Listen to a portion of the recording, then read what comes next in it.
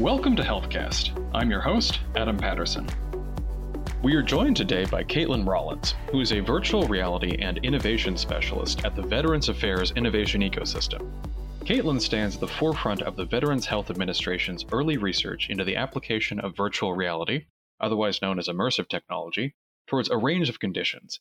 This covers both physical and mental health, with the agency having already launched pilot programs that use VR towards helping treat PTSD and anxiety, as well as using these capacities to assist patients with chronic pain management. While still in an early phase of its development, VA's immersive technology research has progressed considerably over the past 3 years, including the launch of various local programs alongside a rapid growth in its number of dedicated researchers nationwide. Caitlin, thank you for joining us. Thank you for having me. So I wanted to start with kind of a broader question. As some context for our audience, could you share a bit about your background and what brought you originally to the VHA's innovation ecosystem? Absolutely. I am a registered nurse by clinical training, actually, though I also have an art degree, but began my career with the VA in 2017 on a post-surgical ward as a staff nurse at the Charles George VA Medical Center. But very quickly, about 8 months into my career with the VA, I actually started working on developing a virtual reality pilot for post-operative patients. And kind of as that project started to grow since 2017, it gradually moved me into a different work path entirely, one that I never expected. And in 2019, I ended up receiving the ANCC Pathway Award, and then became a fiscal year 20 Innovators Network SparkSeed Spread investee. Both of those really allowed me to start dedicating a lot of my time to further implementation of virtual reality in different patient areas. And then in late 2019, the virtual reality community of practice was formed and has since grown into the VHA Extended Reality Network, which I'm a co-lead. And that, is organizationally located underneath the innovation ecosystem. And then in January of this year, I took over as innovation specialist for the Western North Carolina VA healthcare system, which is part of the Innovators Network, also underneath the innovation ecosystem. Yeah, that's a pretty impressive trajectory. And the next question I want to ask, and this is, I guess, a more broader question about VR as a whole, because I'm imagining for a lot of folks in the public and potentially for a lot of our listeners, when they think of VR, they tend to think of popular media. They think of maybe video games or, maybe things like, certain forms of training for the military. I'm imagining for a lot of folks, the idea of VR being applied to medical care and treatment is kind of a novel idea. And it sounds like it's relatively new. You said VA began exploring VR as part of its treatment programs around 2017? Yeah, it was about 2016, 2017 when the VA really started exploring the use of VR clinically. I would agree with you. Most people, when I say virtual reality, assume that I'm talking about gaming of some kind. But clinical VR use, while it has some similarities, is quite different. And of course, the Department of Defense has been maybe investigating virtual reality longer for things like PTSD. But the clinical use of VR in the VA was around that time. And that's when I began my project. It was in 2017. And at that time, couldn't find anyone else doing clinical work with VR within the VA. And now there's, over 100 VA medical centers that are using or starting to use extended reality in some form at this time. Yeah, that's an impressively quick adoption, and especially for a new technology, which makes it sound clearly like there was a lot of promise there and a lot of really useful, as you said, clinical applications. As an overview, you'd mentioned PTSD work being done within the DoD. What are, as a general overview, the particular benefits of using VR to treat anxiety-related conditions, including like PTSD? For that, it really depends on how you're treating it. So, for example, the VHA is piloting a program for virtual reality-based exposure therapy at multiple sites, which, as we know, exposure therapy can definitely help veterans with coping with the traumas that they've experienced. And virtual reality allows it to be done in a much more immersive way, potentially way more effective. Those pilots have unfortunately been on hold due to COVID, but are now starting to ramp back up again. We actually had a meeting this week about it.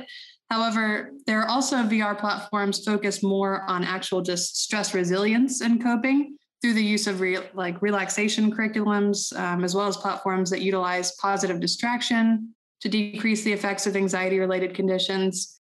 And additionally, I know of at least one VA clinician that has developed their own cognitive behavioral therapy VR program for use with patients combating substance use disorder, often a secondary diagnosis to PTSD. And we also have clinicians using VR as part of ketamine infusion therapy in California to help with anxiety and improving the veteran experience for that particular therapy. So there's a lot of potential impacts, and we're still just scratching the surface for improving PTSD treatment with this technology. Yeah, that's really interesting. And it sounds like it really connects with these more advanced forms of mental health treatment and behavioral health support. And it sounds like many of these can even be adopted and used in the home, if I'm reading it correctly. Yeah, it definitely can be. And that's an area that we're just now starting to explore is home use of VR. To be fair, most of that use right now is focused primarily on pain management and potentially rehabilitation. So FDA approved platforms for physical and occupational therapy. But there's definitely some potential there for mental health as well, especially utilizing virtual reality as a form of telehealth. Absolutely. And I want to ask a bit more about physical pain symptoms and how VR is useful for that, because that is, a bit of a transition away from mental health towards pain management. How does VR or how has VR shown potential to help with that area of medical care as well? That's multifaceted as well. So it can be done in different ways depending on the type of pain that they might be experiencing. So, for example, acute pain is definitely more affected by distraction. So interactive games, environments can be really useful at distracting attention away from negative stressors to more positive stimuli.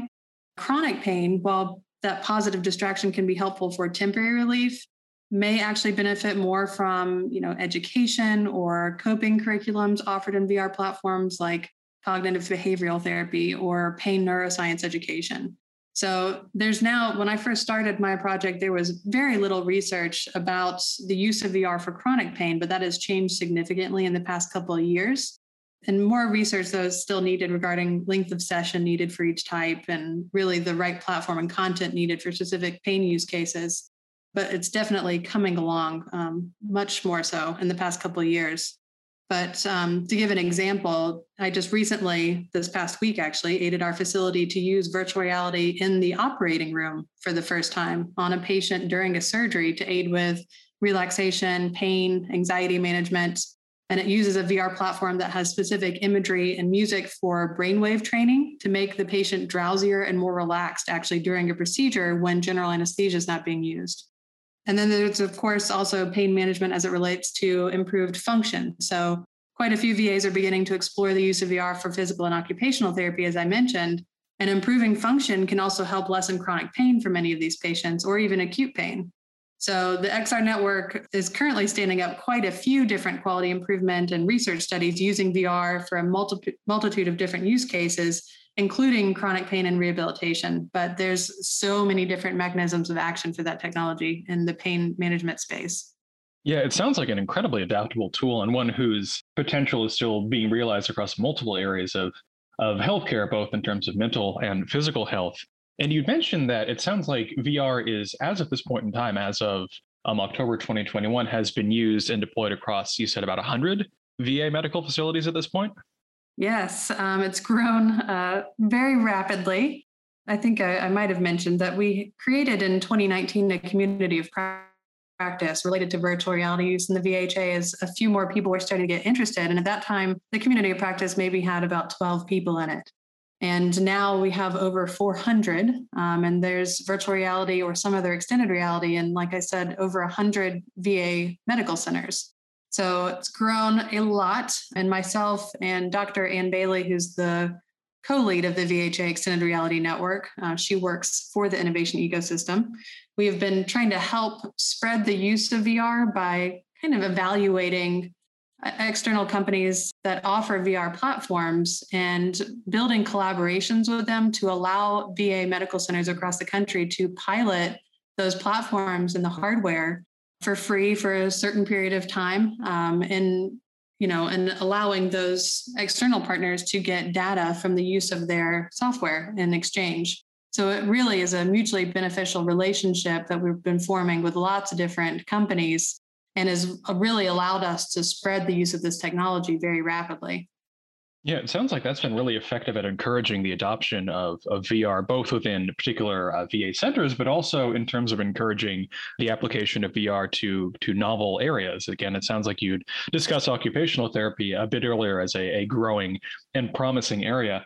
Are there other use areas that you are looking into or might potentially look into in the community of practice to broaden the use of VR beyond the early critical cases of anxiety and pain treatment, for example? Yeah, definitely. You just mentioned some of it. So the rehabilitation aspect is a big one at the moment. We have lots of physical therapists, occupational therapists, recreational therapists very interested in using this technology for some of the work that they do. In addition to creative arts therapy, even that's going to be a very large rollout in the near future.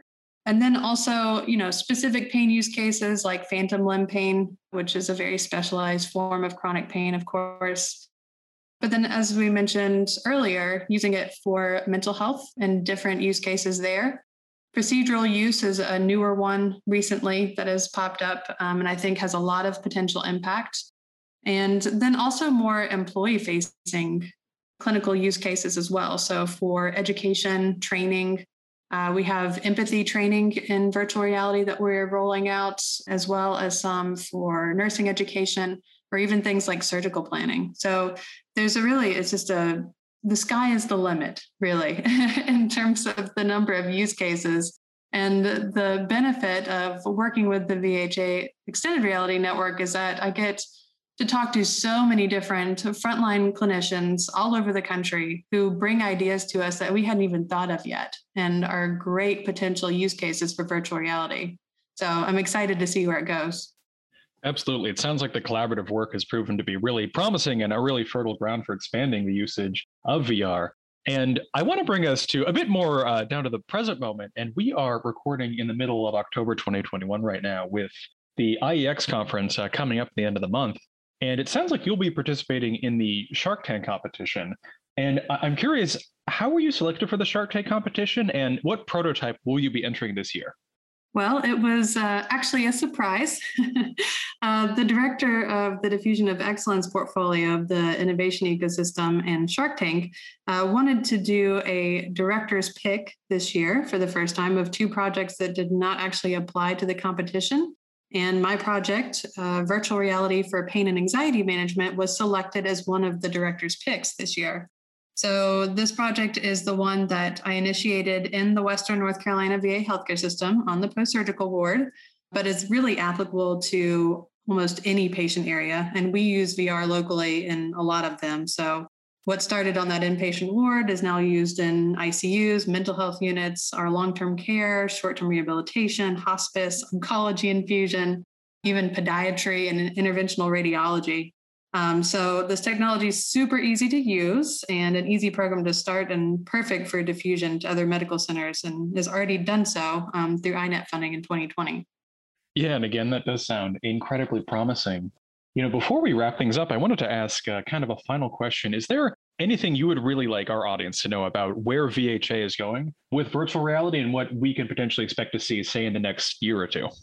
Well, just recently, the innovation ecosystem has made immersive technology one of their pillars in terms of what our goals are as an entity. And so I think we're going to see it expanding even more rapidly across our very large healthcare system and multiple use cases popping up again. And we're also starting to delve a little bit more into actual research related to virtual reality use with veteran populations. So I think you should expect to see in the next year or two quite a few different research studies popping up all the way across the system for multiple use cases as we start to look at more specifically the utility for this virtual reality technology in the use with veteran populations specifically. Absolutely. And I'm really looking forward to seeing how those come out. I'm certain they're going to provide a lot of deeply needed care for veterans who might really be struggling with a condition like PTSD. Anyway, Caitlin, thank you so much for coming onto the program. It was wonderful to have you. Yeah, thank you again. It was a pleasure to talk to you and always excited to talk about what we're doing in the VHA.